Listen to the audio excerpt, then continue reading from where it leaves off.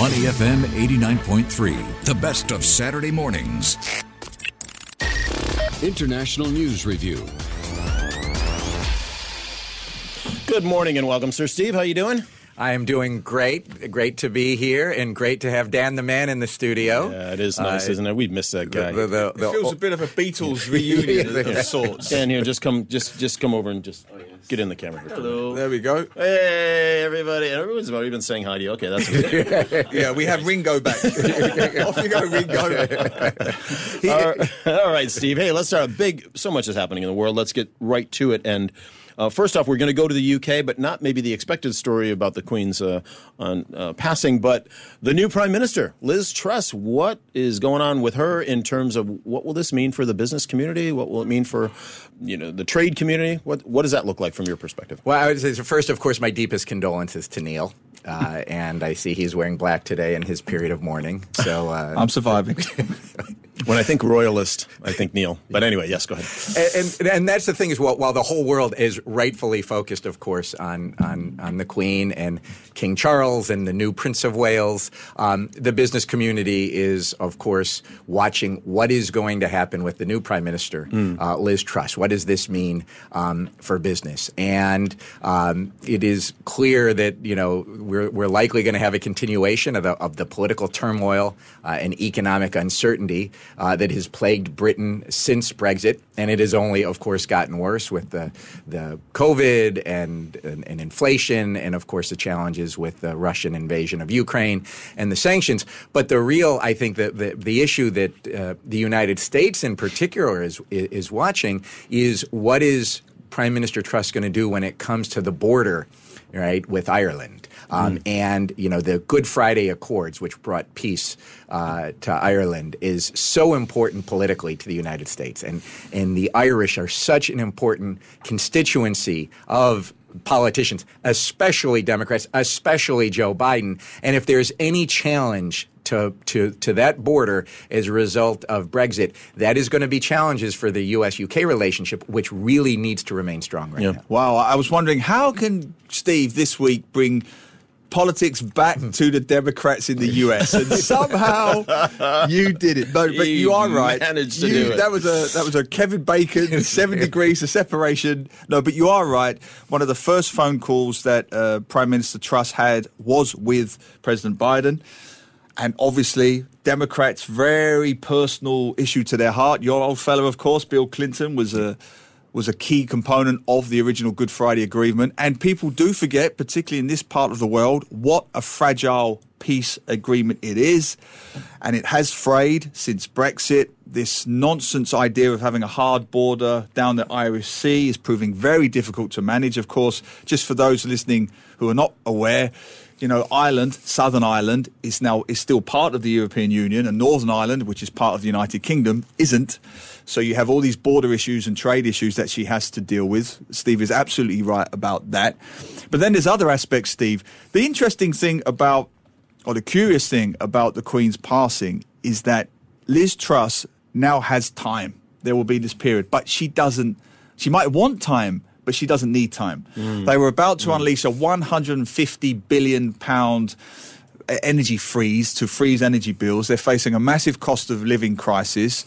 Inflation is rampant. I think they've got the worst living standards, the biggest fall in living standards since 1956 in the UK, and record demand for the services of food banks. None of this speaks well of Britain. So how does that uncertainty, and there will be uncertainty going forward, because she doesn't even have much of a majority within her own party, let alone the country. Where does that stand from a stability standpoint? There was a lot there to unpack, Steve. I do my work. And throw onto that, where you see, right, where Prime Minister Truss, I think her role model, of course, is Prime Minister Thatcher, who took a very, very strong line on labor policies. And you have how many unions and workers lining up to go on strike right now? Rail workers, barristers, dock hands, bus drivers, garbage collectors, Amazon employees. Even journalists are talking about going on strike. They're not going to pause for any length of time because the Queen has passed. I mean, obviously they're not going to go on strike during the period of mourning, but this isn't going to change the economics. It's not going to change the political dynamic. The Queen's passing, and so this is going to be no different. I don't see this having any impact on the economics and the politics that's happening in the UK, which has implications for the EU. It has implications for the United States, and then of course it has implications. You know, she's expected to be just as strong on Ukraine in her support for it as her predecessor was.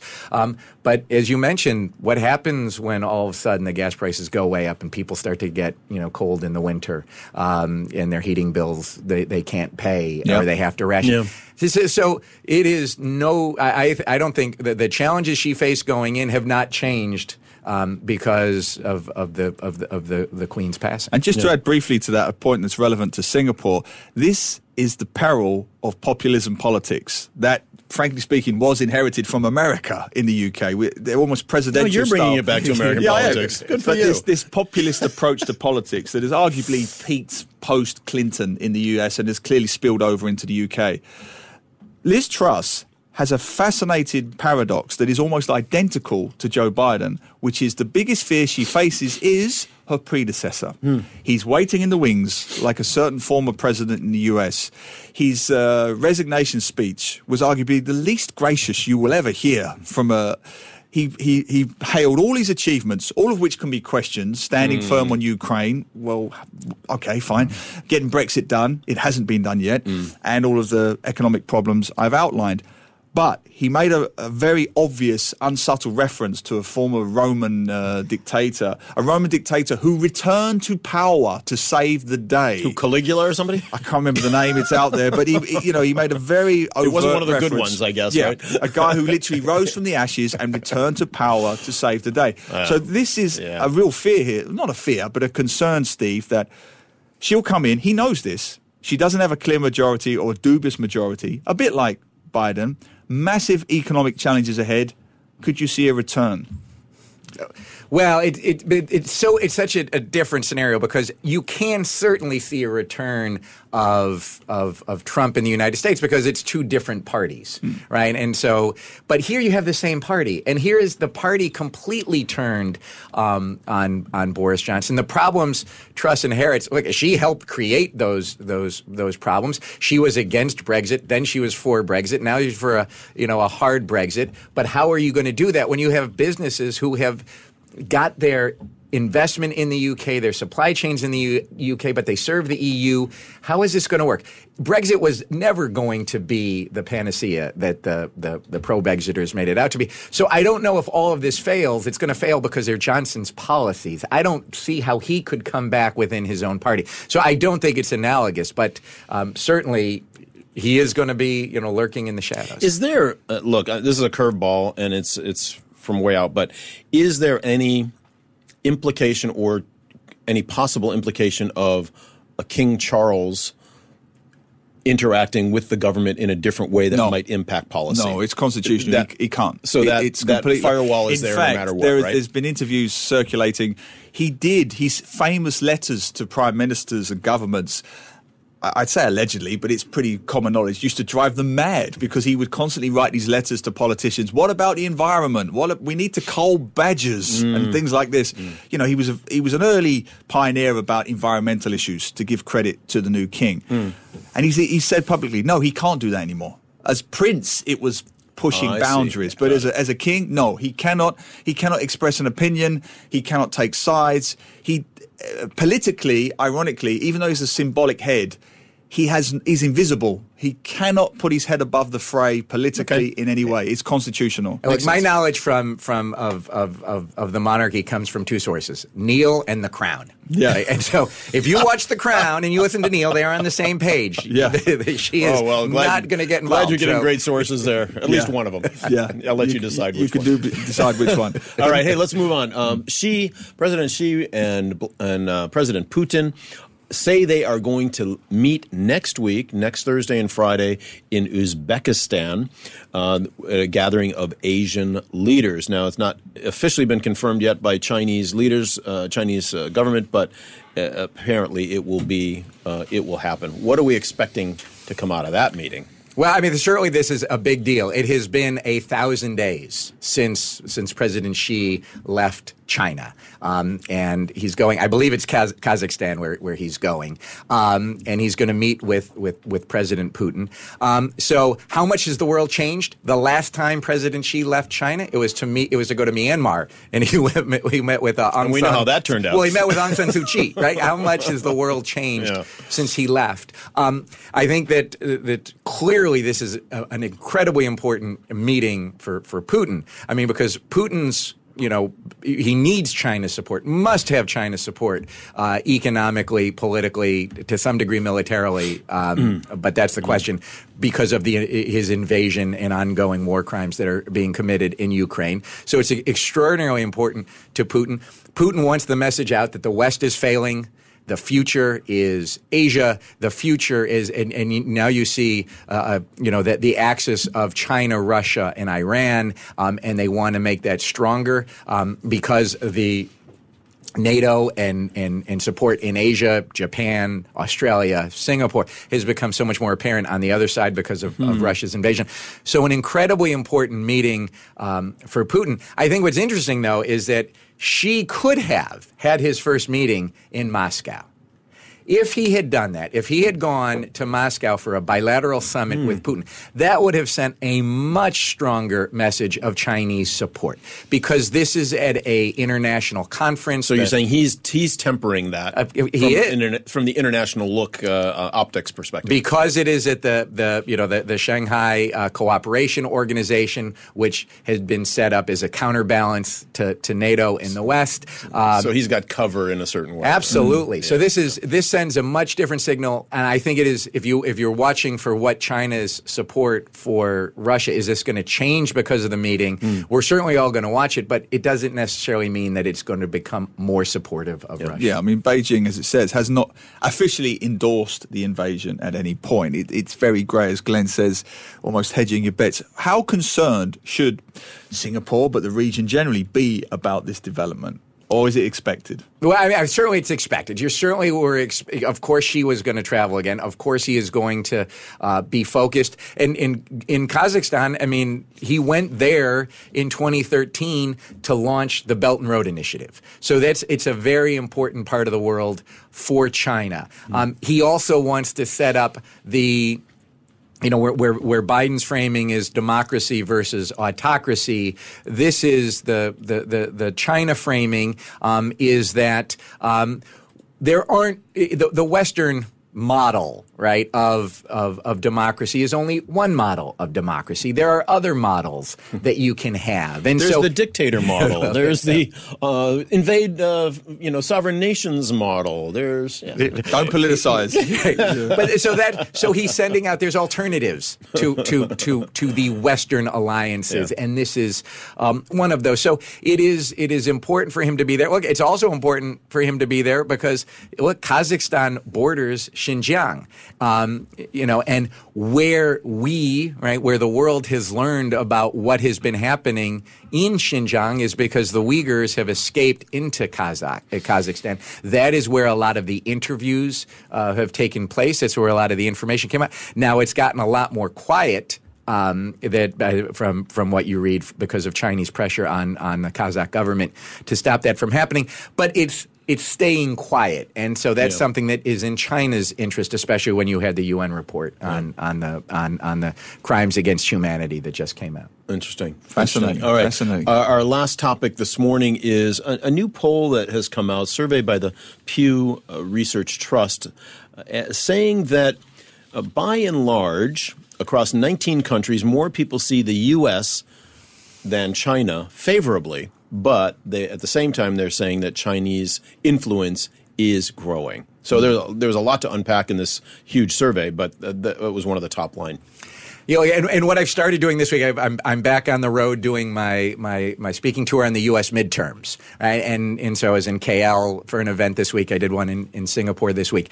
And one of the things that is really important to Southeast Asia is what should Southeast Asia be watching for the midterm elections coming up in the U.S.? What happens if the Republicans take the House and or the Senate? What is that going to mean for U.S. policy, congressional and executive and foreign policy for this part of the world, especially when it comes to U.S.-China? And one of the messages I deliver, and the Pew poll really underscores this, is that the people in Singapore and Malaysia have to understand that almost the rest of the world looks at China unfavorably. They look at the U.S. favorably, and they look at China unfavorably. And the only even places like Africa, and it's getting investment and things like that. No, that not Africa, but right of the 19 countries that were polled in Pew that were surveyed: North America, Europe, and Asia. The right? key markets. The key 19 markets. That of those 19 countries, the only two that viewed China more favorably than the U.S. were Singapore and Malaysia. Every of the other 17 countries viewed the U.S. more favorably than China, and every one of those other 17 countries had a negative view, a net negative view towards China. And so what I have to explain to the audiences here in Singapore and Malaysia, you need to understand the rest of the world looks at China much differently than you do. And when we were on the door knock as the AmChams of Asia Pacific in Washington, D.C., what we would talking tell to various parties, government officials, we would say, you need to understand that Singapore and Malaysia have a very favorable view of China and an unfavorable view of the U.S. And so the interesting question, now politically, you have to take this into account when you make your decision making. And the other interesting question, though, is why? Why is it that Singapore and Malaysia are outliers in their favorable view of China compared to the other 17 countries that don't have that view? Well, we kind of know why, right? It's not that big a leap to work out why. I mean, we're a majority Chinese country here. Many of our forebears and forefathers go back to that country. If you speak to older Singaporeans in this country, many of my friends still have a relatively favorable view of the country because of their own literal, cultural, linguistic ties to that country. Malaysia, of course, has a large Chinese component to it as well. So that part of it is not so surprising. I think what's more surprising, perhaps, is it is changing, right, amongst younger people. Well, if I can just throw in one thing. I mean, the U.S. is the largest single FDI investor in Singapore, the largest single trading partner with Singapore. I mean, when you look at the business ties, cultural ties. What does that mean to the average family in an HDB flat? Well, if they're not getting the message how important that is, then that's maybe a communication error, right? For sure. Cultural affinity certainly explains part of it. Yeah.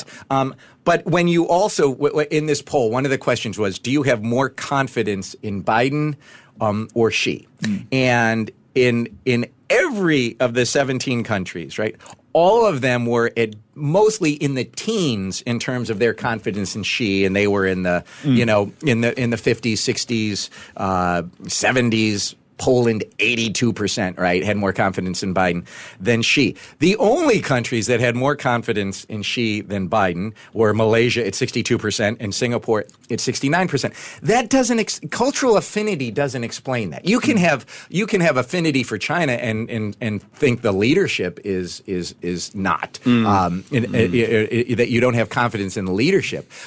So it's more than that. And so the question is why. I mean, one of the theories that my friends tell me here is that look at, for example, the distrust that people had here, the older generation had here with the COVID vaccines, and they insisted on Sinovac. Whereas if you saw any study anywhere, it's that Sinovac doesn't work, and it certainly doesn't work as well as Pfizer and Moderna and the others and the mRNA vaccines. Yet they supported Sinovac. They would only take Sinovac. Right. Why would that be? And one of the theories is because you get a lot of the Chinese PRC media here, which is very different than the media you get in the West, and certainly that you get at SPH or and the Straits Times and the newspaper or Channel News Asia. It's very different media, and they're listening to that Chinese media. So I don't think it's just cultural affinity, but it really has serious implications for the foreign policy that the Singapore government wants to have, the Malaysian government wants to have, and that the U.S. government wants to have. And of course, we've seen the Singapore government, pretty well balance that relationship between Washington and Beijing over the decades. It is it's a tightrope walk, but starting with Lee Kuan Yew and now Lee Hsien Loong, they've been managing that, I would say, from my outside perspective, quite well. But again, it's not just the U.S. Look at the pushback on sanctions that you've heard in the press from local Singaporeans against, the Russian sanctions, where Singapore put sanctions on Russia because of their invasion of Ukraine. So it is a very important driver of popular opinion that the Singapore government is doing a good job, but continues to need to do a good job to balance. And where I bring this back to what's going to happen going forward. So if the Republicans get the House or Senate, it now means that the Democrats cannot dictate what happens legislatively in the Congress. And so it's going to be much more difficult to pass anything like on climate change, like on taxes, like on everything that goes into those Democratic-only bills that passed under the Inflation Reduction Act. So what happens? It means the only thing that can pass is where the Republicans and the Democrats totally agree. Where do they totally agree? China. So you are going to see a lot more, I think, legislation, even more so in a split government than a unified government, against China on outbound investment restrictions, on increasing sanctions like you have now for products coming out of Xinjiang, for more restrictions when it comes to technology. And that is going to impact businesses all over Asia, because if you're doing business in the U.S. and you're manufacturing in China, it doesn't matter that you're a Singapore headquartered business. You now have to comply with those new U.S. laws. And that is going to be in conflict to Chinese laws. So what do you do as a business when you are now caught between the two? And that's why I think watching these midterm elections is so important for the people of Singapore and Malaysia and everywhere else that I've Can I just follow up with one quick question? And that is, in my news this morning at the top of the hour, it was the announcement of this 2-day summit in Los Angeles that's just finished. The Biden administration pulled together 14 countries talking about the Indo-Pacific Economic Framework, IPEF, right, which is a new trade or oversight something, we're not sure what it is. And all of the ministers there agreed that we've got to double down on supply chain resilience or whatever. Now, just briefly, in a couple of minutes, based on what you've seen in the media today already, has that conference meant anything? Is it going to be valuable to the future of supply chain resilience? Well, here's the starting point. The U.S. has been out of the game for the last 5-6 years when it comes to trade and economic integration in Asia Pacific. We the United States pulled out of the Trans-Pacific Partnership, so we're not in that trade agreement. China is in the Regional Comprehensive Economic Partnership Agreement, along with all of ASEAN and Japan, Korea, Australia, New Zealand. So the U.S. is out of the game. The Biden administration has said we are not going to do any trade agreements because that is too difficult politically to get through the Congress. So we need to come up with an alternative framework. This alternative framework, which is not a trade agreement, is the Indo-Pacific Economic Framework. There are 14 countries that are part of this. It is split into 4 pillars. One pillar is on trade, and a focus within that on digital trade, which is so important to the 21st century. Another focus, as you mentioned, is on supply chain and supply chain resilience. Part of that is, what are you going to do on supply chain if there's another pandemic? A huge issue facing the businesses here. It's not just, of course, it's the U.S.-China trade tensions, but maybe even more so, it's COVID-0 and what China is doing in COVID-0 and how that is shutting down factories and how that is shutting down supply chains. So you've got to make your supply chain more resilient. The way you can do that, in part, is diversifying it, taking some of that manufacturing out of China. Where is it going to go? How are you going to do this? So it can be a very good discussion for these 14 countries to come together to talk about how do we make our supply chains more resilient. Getting back to the China question, though, this can't be seen as a China containment policy, because if it is, Singapore and Malaysia are going to have a very difficult time doing so vis-a-vis their own people, and as well as vis-a-vis what is China, how is China going to react to that? And everybody agrees, of course, in the Pew survey, everybody agrees China is growing more and more important. Just a final point, because I was reading this week we talk about the midterm elections. You'll be talking about nothing but the midterm elections going forward. Is it now a done deal? Not a done deal, but the smart money was on Republicans taking back at least one of the houses. But I'm now reading news that the economy's slightly bouncing back. Fuel prices have dropped dramatically in the US. And as Glenn always likes to say on this show, people do tend to vote with their pockets. So the fuel prices, I forgot what the price is per barrel, but it's dropped a hell of a lot compared to other countries. That's point one. Point two, Mar-a-Lago seems to be cutting through to certain aspects of your more patriotic side of the Republicans. So President Biden is arguably at the best position he's been since he took over. Would that be fair? You're missing point three, which is, I think, even more important than point one and point two. And that is the Supreme Court taking away a woman's constitutional right to abortion. Yes. And women in particular, I think a lot of people, but women in particular, they are angry. Yes. They are extraordinarily angry. And that anger is turning into them going out to vote. Yep. You have had record numbers of women registering to vote. And they are not, because what's happened because of the Supreme Court decision is now states can outlaw abortion, full stop. Yep. Rape, incest, health of the mother, doesn't matter. And some states are doing this. And women are like, we have got to vote. And so it's the women who are registering to vote in record numbers are going to potentially, because look, 10,000, 20,000, 30,000 new voters going to the Democratic candidate will swing a Senate election. It can swing multiple House elections. So, Neil, your first 2 points are correct. The Republicans want to make this about Biden, the economy, that the Democrats shouldn't have all control. The Mar-a-Lago, search, the finding that the former president has nuclear secrets that should never have taken out of a secure facility and are just laying around a hotel that anybody can have access to. That is part of it because now the election is about Trump, and that is not what the Republicans want it to be. Wow. But more importantly, I think it is that women are coming out in record numbers, and so it would have been shocking before the Supreme Court decision to say the Democrats could hold the House and the Senate. Now I would go from shocking to mildly surprising if the Democrats hold both the House and the Senate. Awesome. Steve, we got to leave it there, but thank you as always. Good stuff. We will see you in 3 weeks' time. We'll talk a little bit more about that later, but Neil and I will be off the next 2 weeks. But we'll see you soon. And shout out to my new Steely Dan shirt. I love this. It's a very nice shirt. I saw the top half black. I thought you were paying tribute to the late monarch. Actually, but now I see you're just paying tribute to Steely Dan. Steely Dan Asia was one of the first albums I bought when I was a kid. Showing their age, guys. Showing their age. All right, guys. Thanks. Gotta go. Bye-bye.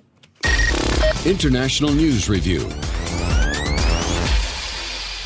To listen to more great interviews, download our podcasts at moneyfm893.sg or download our audio app. That's AWEDIO. Available on Google Play or the App Store.